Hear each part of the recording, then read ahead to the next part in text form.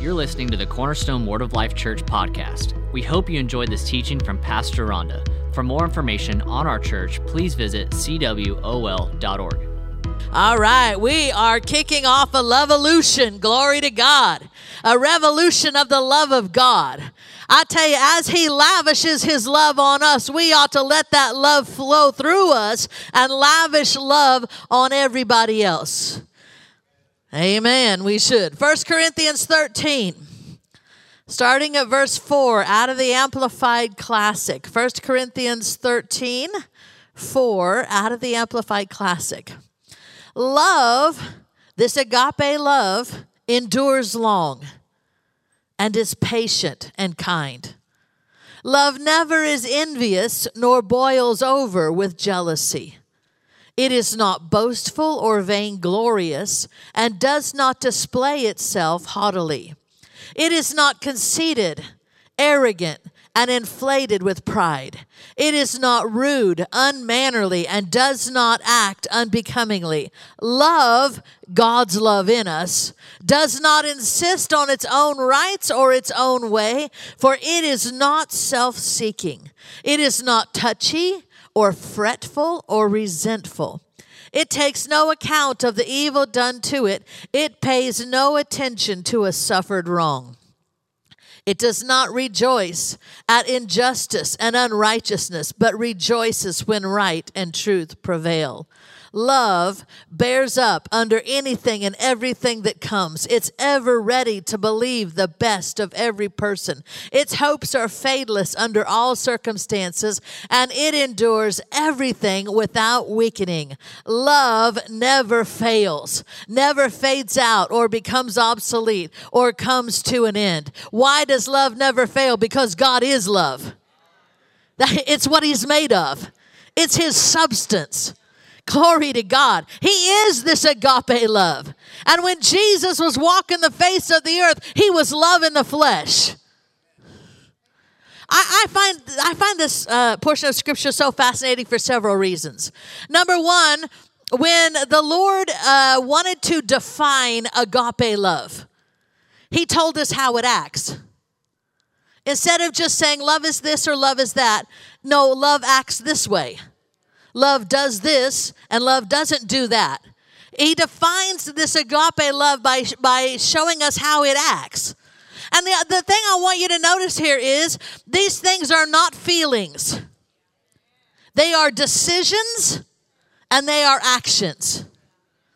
It would have been so much harder if God had said, I want you to feel patient all the time. How many of you know that would have been an impossible request? Because sometimes we just don't feel like being patient, kind. Am I the only one? But listen, He didn't ask you to feel anyway. He told you to be.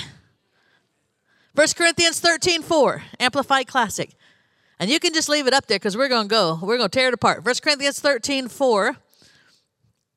Love endures long and is patient and kind. How many of you know you can endure long when you don't feel like enduring long? It's a choice. You can be patient when you don't feel like being patient. You can be kind when you don't feel like being kind. It would have been an impossible request and a much bigger request if He said, Rhonda, I want you to feel kind all the time. Are you serious? He didn't say feel, He said do. Just do it, regardless of how you feel. You can be patient when you don't want to be patient. You can endure long when you don't want to endure long. You can be kind when you don't feel like being kind. It's a choice. And aren't you glad He chose to do this for us? This is Him. He is this agape love. He endures long and is patient and kind. Aren't we ever so grateful? Maybe you've not tried the Lord's patience like I have on occasion. But I'm so grateful He is so patient with me. So kind to me when I didn't deserve it. Put up with all my nonsense for years. I mean, one time I just told the Lord, if I can't understand why you're asking me to do something, I'm not doing it. I was like 14, give me a break, but still. How many of you know that's the epitome of stupid? I don't have to understand. I figured out a long time ago he's smarter than I am.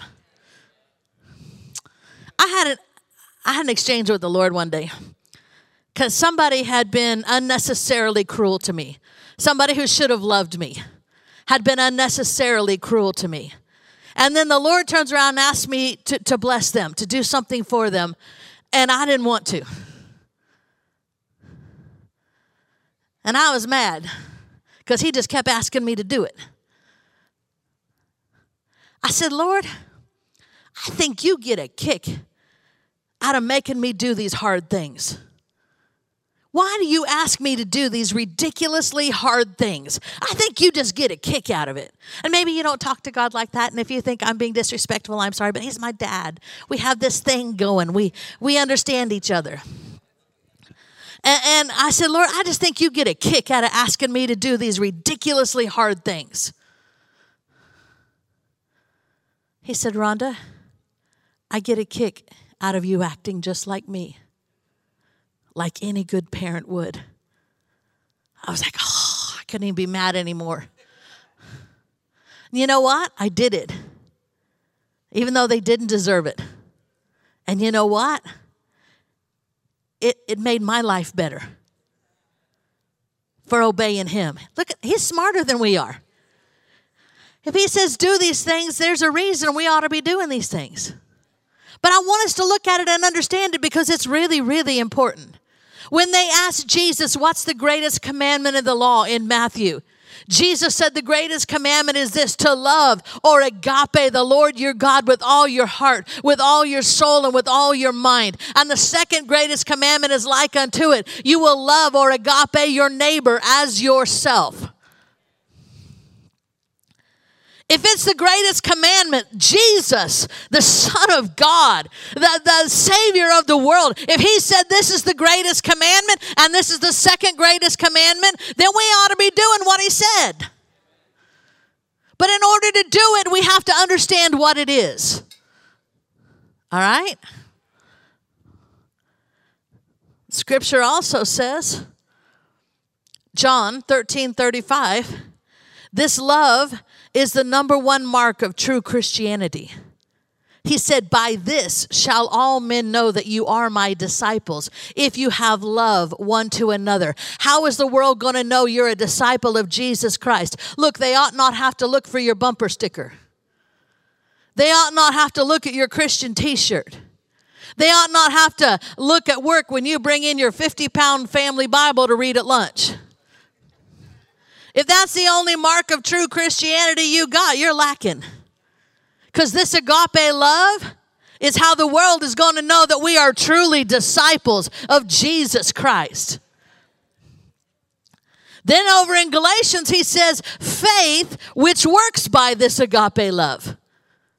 Listen, I don't know about you, but I need my faith to work. I tell you, sometimes when I'm driving in traffic, I started to say exceeding the speed limit, but I know we have an officer within earshot, so let's just say there are times when I need help in a hurry. I'm so grateful he's always there. I'm so grateful when I call, he answers. I tell you, he's delivered us out of all kinds of accidents. One time I was headed towards a semi, and I don't even know how I got on the other side, but the first thing I knew, I was on the other side. I don't even know how I got there. You know what? It don't even matter to me. The Lord delivered me. My point is, we don't always have 30 minutes to repent. I need my faith to work. And if this agape love determines whether my faith works, then it is in my best interest to walk in this agape love. Oh, if that ain't enough, and really I don't have time for all this because we got a long way to go and a short time to get there. But the Bible says judgment will be merciless to the one who has shown no mercy. I want mercy. I want God to be merciful to me. I want people to be merciful to me. Therefore, you know what? I sow mercy. You need mercy and forgiveness from me, you got it. Why? Because I want to get it back when I need it. 1 Corinthians 13:4, Amplified Classic. Love endures long and is patient. Patient. What does it mean to be patient? You know, it means something different than I thought. Patient. If I can find my notes, I'll tell you what it means. Enduring hardship, difficulty, or inconvenience. We know that part. Enduring hardship, difficulty, or inconvenience without complaint. Oh, he had to put those words on there, didn't he? Enduring hardship, difficulty, or inconvenience without complaint. Why are we looking at this? Because this is important and we need to know how to act. And it's equally important for you to know how God's acting towards you. The second definition in the dictionary is bearing or enduring pain, difficulty, provocation, somebody provoking you, or annoyance, with the last two words, with calmness. Lord, we could have done without them last few words on those two definitions. I know we could. Maybe I'm the only one who could. Y'all looking at me so saintly. Why, Pastor Rhonda? This is just how I live. All right, well, y'all just be patient with me because I'm still a work in progress. And I want to say this. We're all just a work in progress. This is the standard to which we're growing. We're growing towards this. Listen, nobody's arrived. I guarantee you. I know all kinds of ministers at all different levels, and I know me and I know my husband, and ain't none of us arrived. But this is where we're headed, to be more like him every day. To be more like him every day. To do better today than I did yesterday. To do better tomorrow than I did today. This is what we're growing towards. Enduring hardship, difficulty, or inconvenience without complaint. Bearing or enduring pain, difficulty, provocation, or annoyance with calmness. I won't ask for a show of hands. Love endures long and is patient and kind. We all know what kind is. You know when someone's kind to you. It's patient and kind. Love never is envious, nor boils over with jealousy. Now, oftentimes we use those two words interchangeably, but they're actually two very different things. The Bible is not being redundant here. Envy, that word envy means to feel resentful or painful desire for another's advantages or possessions. You not only want what somebody else has, you're mad they've got it and you don't. You're resentful that they have it and you don't. You feel painful desire for another's advantages or possessions. But you know what? Why in the world would we be that way? We're only that way. We're only envious because we don't believe God, who said no good thing would he withhold from those who walk uprightly. What do we have to be envious over?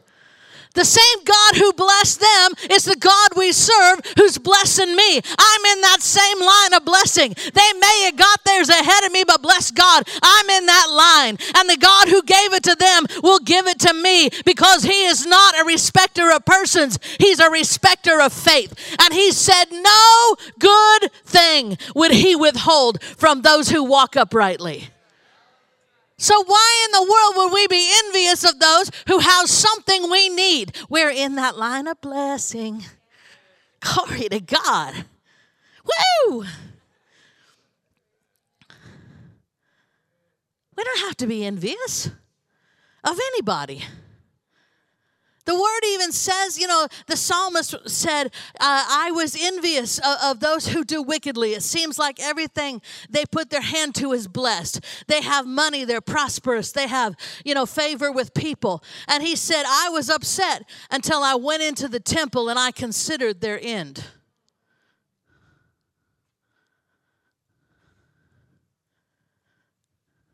You ought not ever be envious of an unbeliever. Forgive me for being this blunt, but they're going to hell.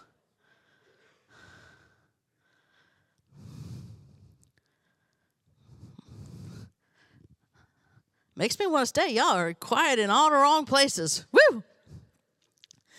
Love never is envious. Envy is resentful or painful desire for another's advantages or possessions.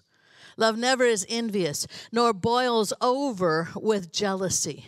Jealousy. It's fear. The actual dictionary definition is fearful or wary of being supplanted, apprehensive of losing affection or position. I always get in trouble when I teach this class in Love Walk 2, because I try to give examples and then it's just, yeah. Okay, but, anyway, Mark had a little chicky friend before me. Oh, I'm telling the story. I'm telling it. I tell you, I get in trouble. You not want me to tell it? Okay. And, we were at a meeting, a church meeting, and she came in, and everything she was doing was to get my husband's attention, literally. And she, just because, they'd flirted all these years, and after we got married, she just didn't make that transition fast enough, you understand? And so, I was watching her, do things to get my husband's attention. And I'm thinking, girlfriend. Anyway, so they had a minister's room afterwards, where ministers go and have some refreshments and they fellowship. And she had gone back to her room in between the meeting and going to this minister's room and changed clothes. And she put on a little pair of short shorts. And she comes into the minister's room. And, my husband's in this giant overstuffed chair and he's got his hands hanging over the sides. But he's talking. He's engaged with somebody in conversation. Well, but I'm watching her. Because girlfriend done got my attention. You understand? So I watched her, and she walked by and rubbed her thigh on his fingers. And I'm thinking, you don't even want to know what I was thinking.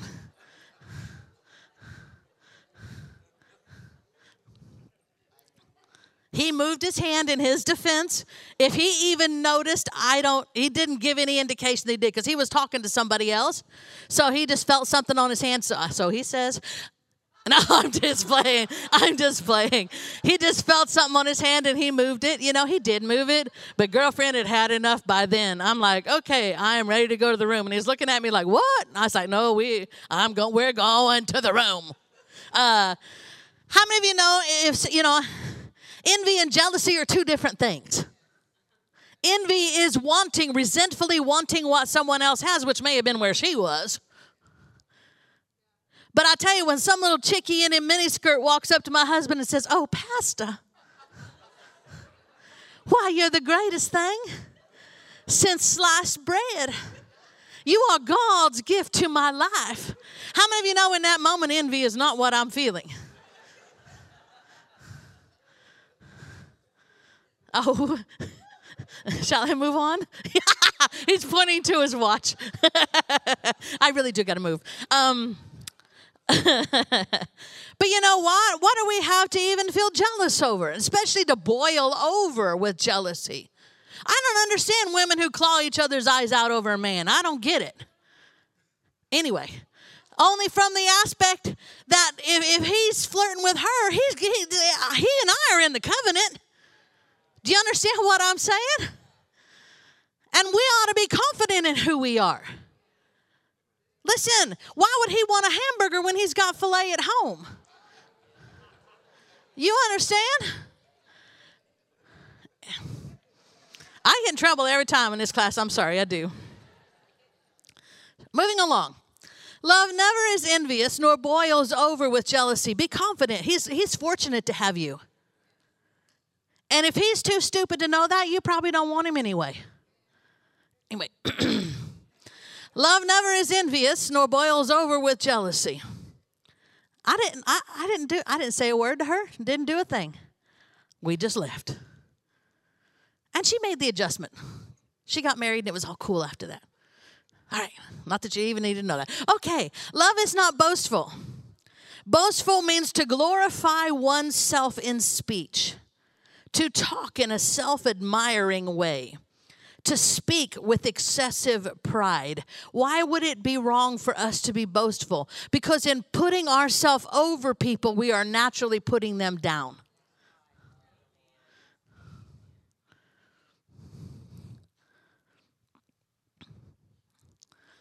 Love is not boastful because it puts somebody else down by comparison. It's not vainglorious. I love this. The definition is boastful, unwarranted pride in one's own accomplishments or qualities. Unwarranted, vainglorious, glorying in vain. You ever known somebody who thought they were all that and they weren't? See how I get in trouble with this class? Anyway, boastful, you can boast over something that's true. I got the largest raise in my company. I am just killing it when it comes to my business. How many of you know that don't sound so bad? Unless the person you're talking to isn't doing quite that well. But it can even be something that's true to boast. But glorying in vain just means you think you're all that in a bag of chips when you ain't necessarily all that in a bag of chips. I'll move along. Love is not boastful or vainglorious. It does not display itself. I love that verbiage. Displaying is showing off. It does not display itself haughtily. Haughty. Characterized by an inflated ego and disdain for what one considers inferior. It suggests proud superiority as by reason of high status. You think your status makes you better, or your money or your whatever makes you better than everybody else. Haughty. Conceited. Let's go on to the next one. It is not conceited. Conceited. Holding or characterized by an unduly high opinion of oneself. That's what conceit is. Arrogant.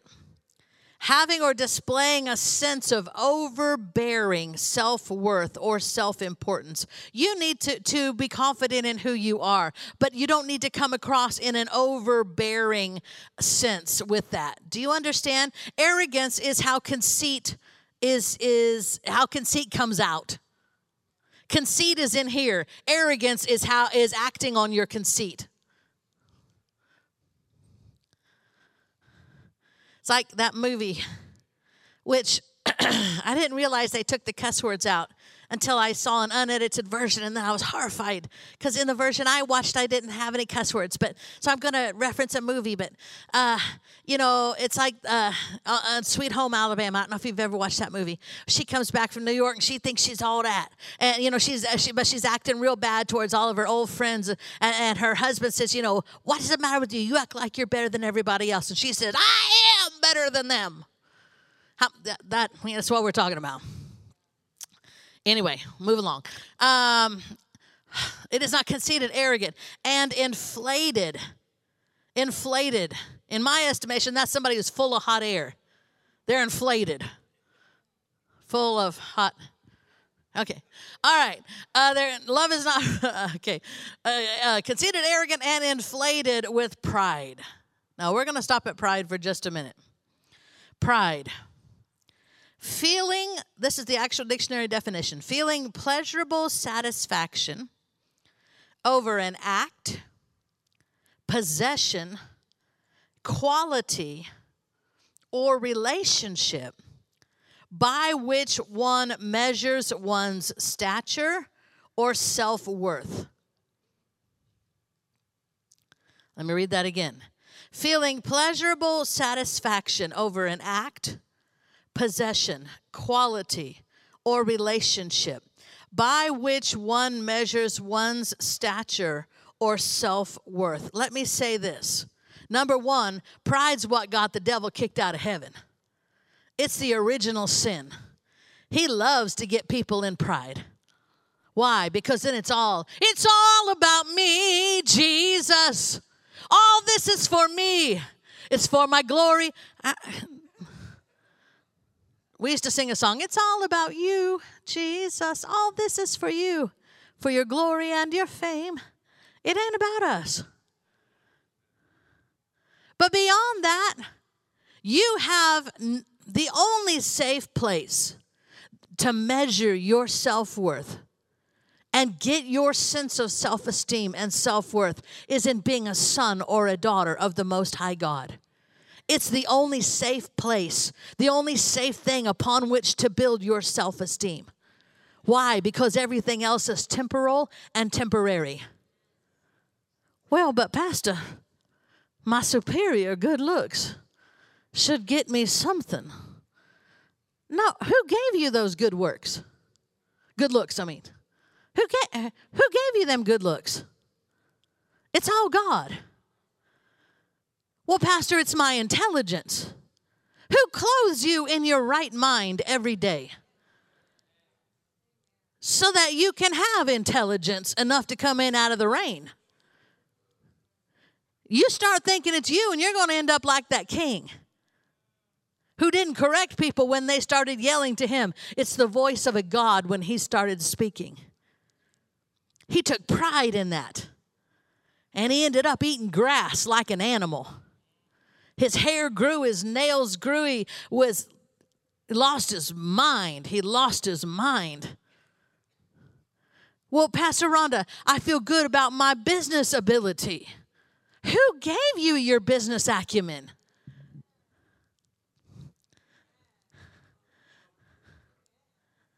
Besides which, your good looks could be one accident away from being gone. Your intelligence, one brain injury away from being gone. And I'll say this. We had somebody who came into the church, started getting the word, their business started prospering, they were doing great, and then they lost their flipping mind. Went off doing things they ought not be doing. Totally lost it. Backslid bad and big. And all of a sudden their business went right down the toilet. And I was praying for him one day and the Lord said, he mistook my blessing for his ability. And the Lord, he didn't say it, but I was thinking, and the Lord had to straighten that out. You're blessed because you're a son or a daughter of the Most High God. You have infinite worth and value because you're a son or a daughter of the Most High God. Period. Period. There's nothing else by which we ought to be judging our sense of self-worth and self-importance because everything else is temporary and temporal. Well, I'm the pastor's wife. That gives me status. It didn't give me nothing but responsibility. You know, sometimes people have to learn when my extended family gets around me, being related to me doesn't get you privilege. It gets you responsibility. Anyway. But what do you have that you can't even build it on something good? Listen, my mother prided herself on her work ethic. When she was 8 years old, she had scarlet fever, which went into rheumatic fever. She was dying. I know what time it is. He looked at his watch. Okay, I gotta hurry. He's like, I didn't tell you to hurry. Okay. Anyway, she had rheumatic fever. She was literally dying. And my aunt or my grandmother had sent prayer request letters to all these ministers that she knew, but my mom was dying. And my mom hadn't eaten for days. She was no longer able to have any liquid even. She was laying on the bed dying. And they were sitting by her bed making funeral arrangements when one of those ministers she'd written to was going to a ministry engagement, and he was passing through their town on a Greyhound bus.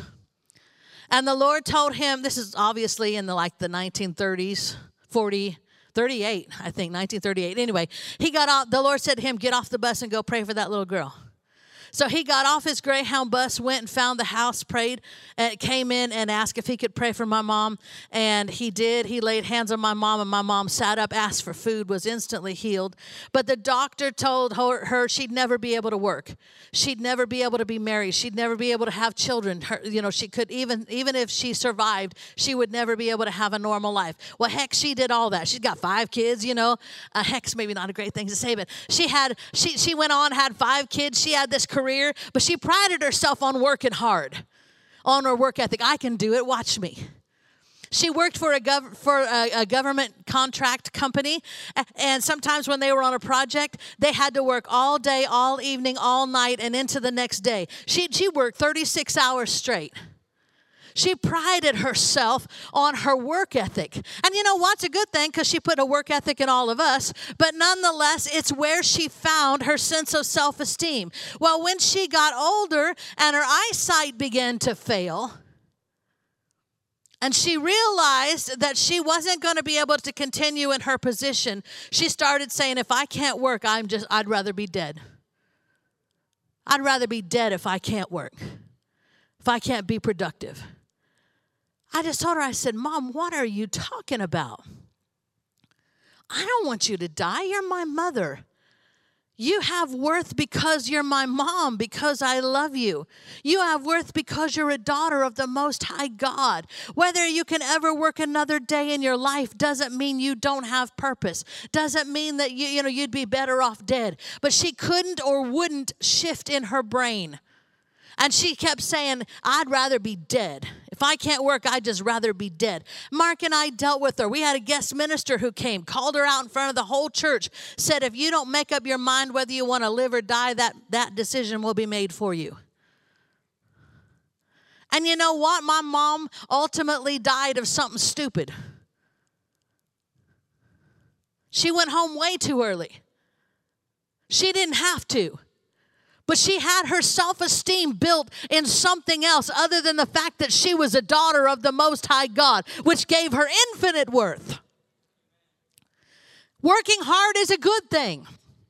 A strong work ethic is a good thing. But you can't build your sense of self-worth on anything but God and your relationship with Him, because the rest of it is temporal. 1 Corinthians 4:7 NIV. 1 Corinthians 4:7 NIV. I know I got to hurry. 1 Corinthians 4:7 NIV. If I could quote it, I would. Basically, it says, what makes you different from anybody else? What do you have that you did not receive? And if you did receive it, why do you boast as though you did not? God gave you everything you have and everything you are. Why are you acting like you're so great because you made yourself great? Everything we have is a gift from God. Your musical ability, your talents in any area, it's just a gift to you from God. What do we have to be prideful and arrogant about? And if we have nothing to be prideful and arrogant about, then we ought not be in conceit. We ought not be conceited, arrogant, and inflated with pride. We ought not be boastful and vainglorious, because everything we have is a gift to us from God, and we know that. And our sense of self-worth is only because we're sons and daughters of the Most High. So all that stuff that we already talked about shouldn't even be a factor.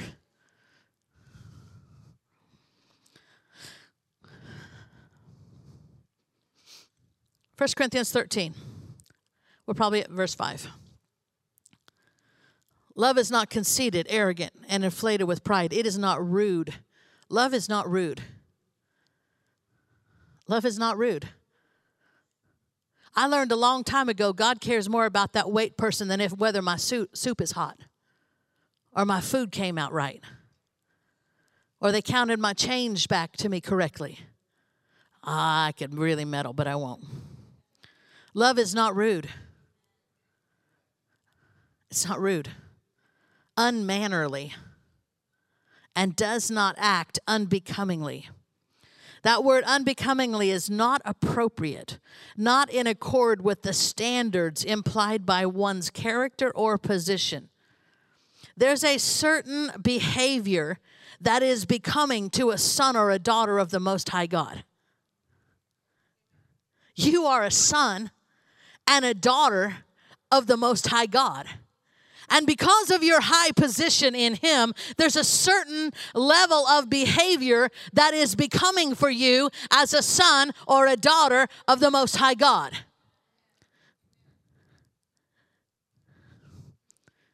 Love does not act unbecomingly in a way that's not in accord with the position you hold as a son or a daughter of God. It is not conceited, arrogant, inflated with pride. It is not rude, unmannerly, and does not act unbecomingly. Love, God's love in us. Aren't you glad it says that? How many of you know we can't do this on our own? But if you're born again, He lives in there. Love Himself lives in here. What does that mean? It's in here. Love is in here. Now it's just up to you whether you yield to Him or not. It is. Some of you are looking at me funny. I don't have time to camp. Love, God's love in us. I'm so glad He lives in me. And I can just yield to Him. Because I can't do this on my own. Love, God's love in us, does not insist on its own rights or its own way. Well, I have a right to be treated with respect. Sometimes you can get your rights or you can get your answer from God. That's all I got to say. Its own rights or its own way. It's my way or the highway. I'm telling you how it's going to be. You can either conform to me or you can move along down the road. How many of you know that's not how love acts?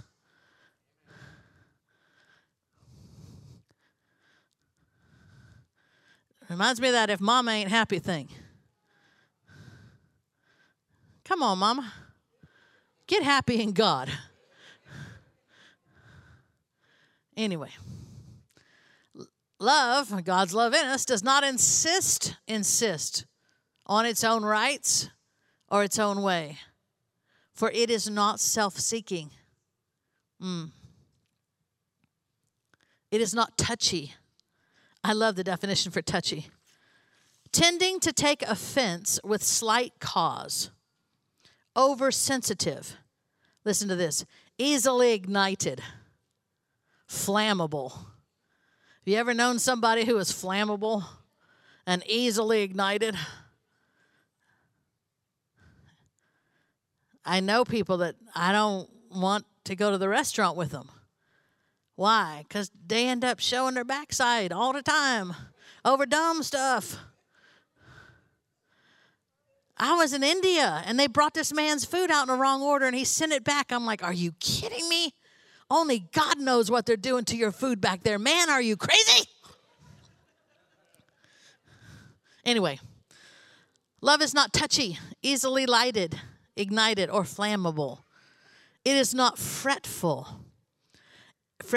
inclined to irritation of mind or agitation, inclined to be vexed or troubled, marked by worry and distress. Let's go to Philippians 4:6 out of the Amplified Classic. We really got to hurry. Philippians 4:6 out of the Amplified Classic.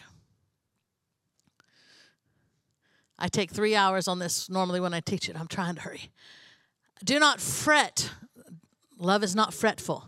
Do not fret or have any anxiety about anything, but in every circumstance and in everything, by prayer and petition, definite requests with thanksgiving, continue to make your wants known to God. You don't have to be upset and anxious and fretful all the time. Make your requests known to God and walk in His peace, knowing that He's for you and He's going to help you and He's going to bless you. And you don't have to be in an uproar all the time. Life is too short to live full of trauma and drama unnecessarily.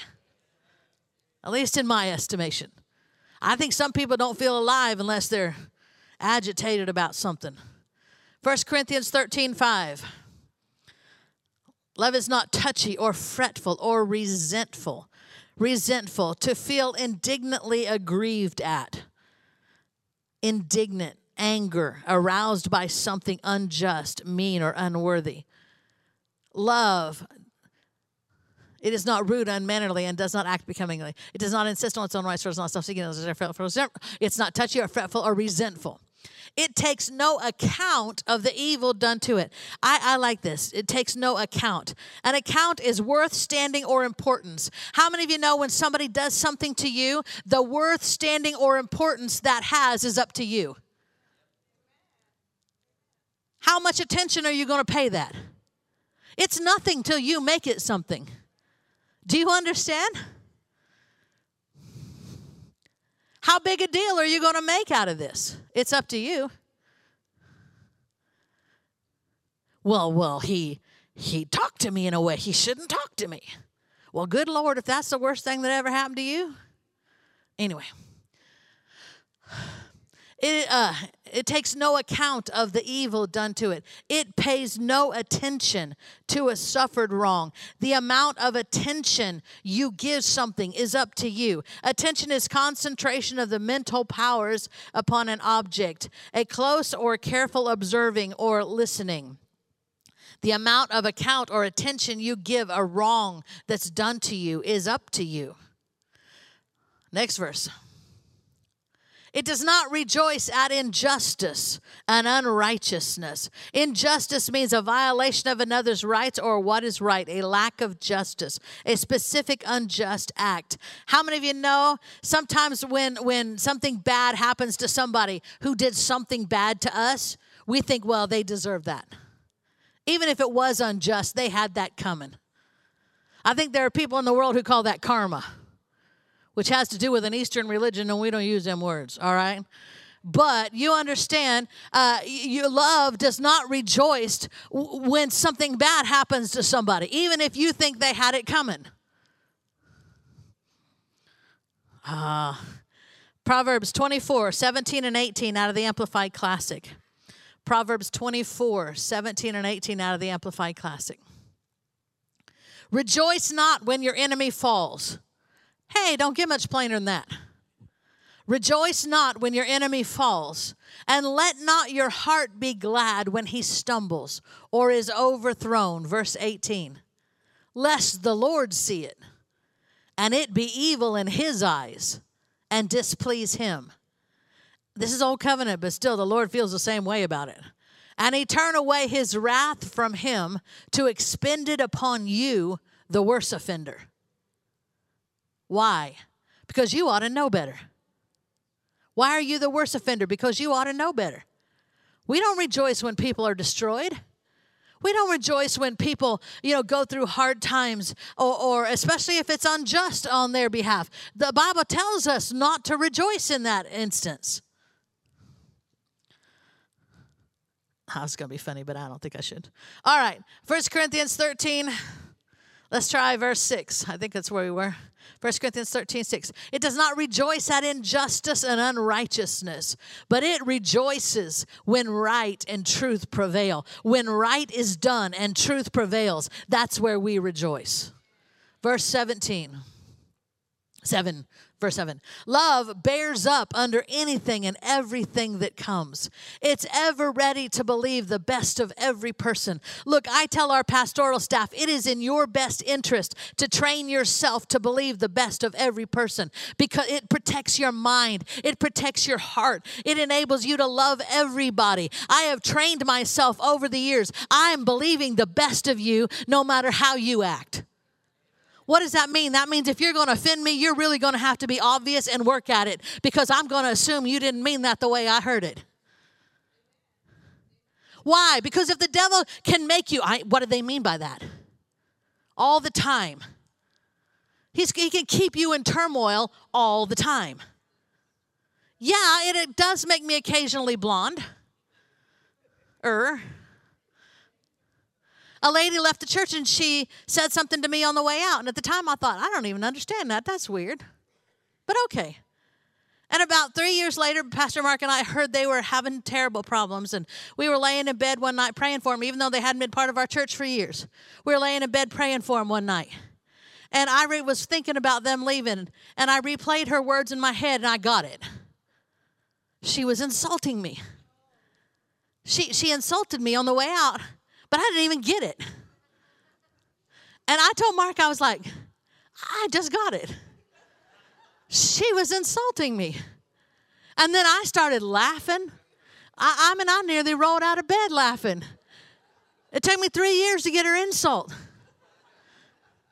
But you know what? That was the mercy of God, because if I'd have got it the first time, it might have hurt my feelings. Now I can laugh about it. It's in your best interest to believe the best of every person. Now, I'm not saying stick your head in the sand and say, I didn't see them abusing my child. That ain't what I'm talking about. I'm sure they didn't mean to punch me in the face. Come on. That's not what I'm talking about, all right? Because I almost hear somebody, well, Pastor Rhonda, you're going to make people put up with stuff they ought not put up with. You ought not be putting up with any of that. You can forgive them while they do their time. All right? Anyway. It's ever ready to believe the best of every person. It's for your benefit. And it protects your heart to believe the best of every person. Its hopes its confident expectation is fadeless under all circumstances. What does that mean? I expect you to do better tomorrow than you did today. I expect you're going to grow in God. I expect you're growing up. That's my confident expectation of all of you. We're being conformed more and more every day to the image of Christ. Therefore, I don't have to give up on you. I don't have to worry about where you're at now, because this is all temporary, because he's growing us up in him. My confident expectation is fadeless under all circumstances. You know, my marriage is getting better and better every single stinking day, even though that's hard to believe it could be. My hopes are fadeless under all circumstances, and it endures everything without weakening. Love never fails. Verse 8, love never fails, never fades out or becomes obsolete or comes to an end. Love never fails. This agape God kind of love, it never fails. He defined agape love by telling us how it acts.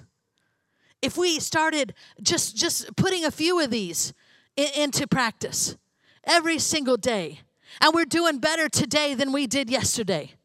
Let's do better tomorrow than we did today. Let's progressively grow up into him and act like our Father. That gives God a kick when you act like him. They spit in his face. They pulled his beard out.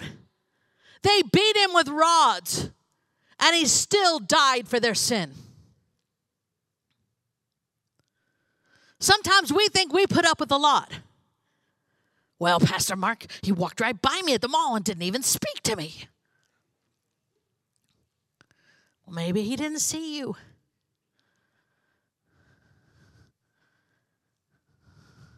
Anyway, if we act more and more like him, we're lifting him up, and all men will be drawn unto him. It's the number one mark of our discipleship, is acting like our Father.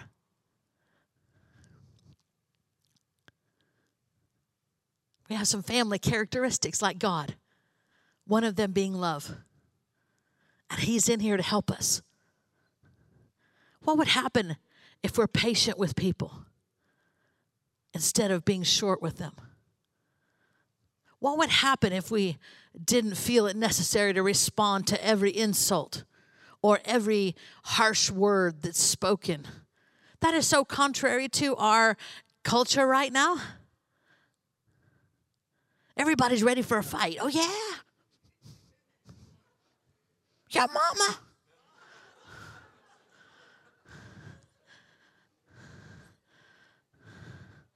What if we were just full of love, patience, long-suffering, kindness, goodness? What a difference we'd make in this world. I freak people out when there's a line and people are hustling and bustling, and I'm just like, hey, go ahead. I'm not in any hurry. Like, how are you not in any hurry?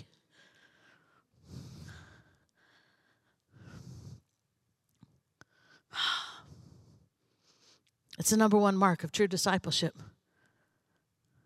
that we act like our Father. We're growing and acting like our Father. It's what makes our faith work. And it's the greatest commandment of all. It's to love God this way and to love each other this way. We will freak the world out if we really started living this way consistently. And I believe, by and large, we are. But I believe we can do better even. Again, let's do better today than we did yesterday. Do better tomorrow than we did today. And I know I've set a really high standard, and that's all right, because there ain't none of us there. Every time I preach this class, some of them get on me, just like they get on you. But that's okay, we're growing. We're growing. We hope you're inspired by today's message. If you want to hear more from the Word of God, head over to cwol.org. Check us out on YouTube or any social platform under @CWallMadison. We believe God is working within you, and we want you to know Him so you too can make Him known.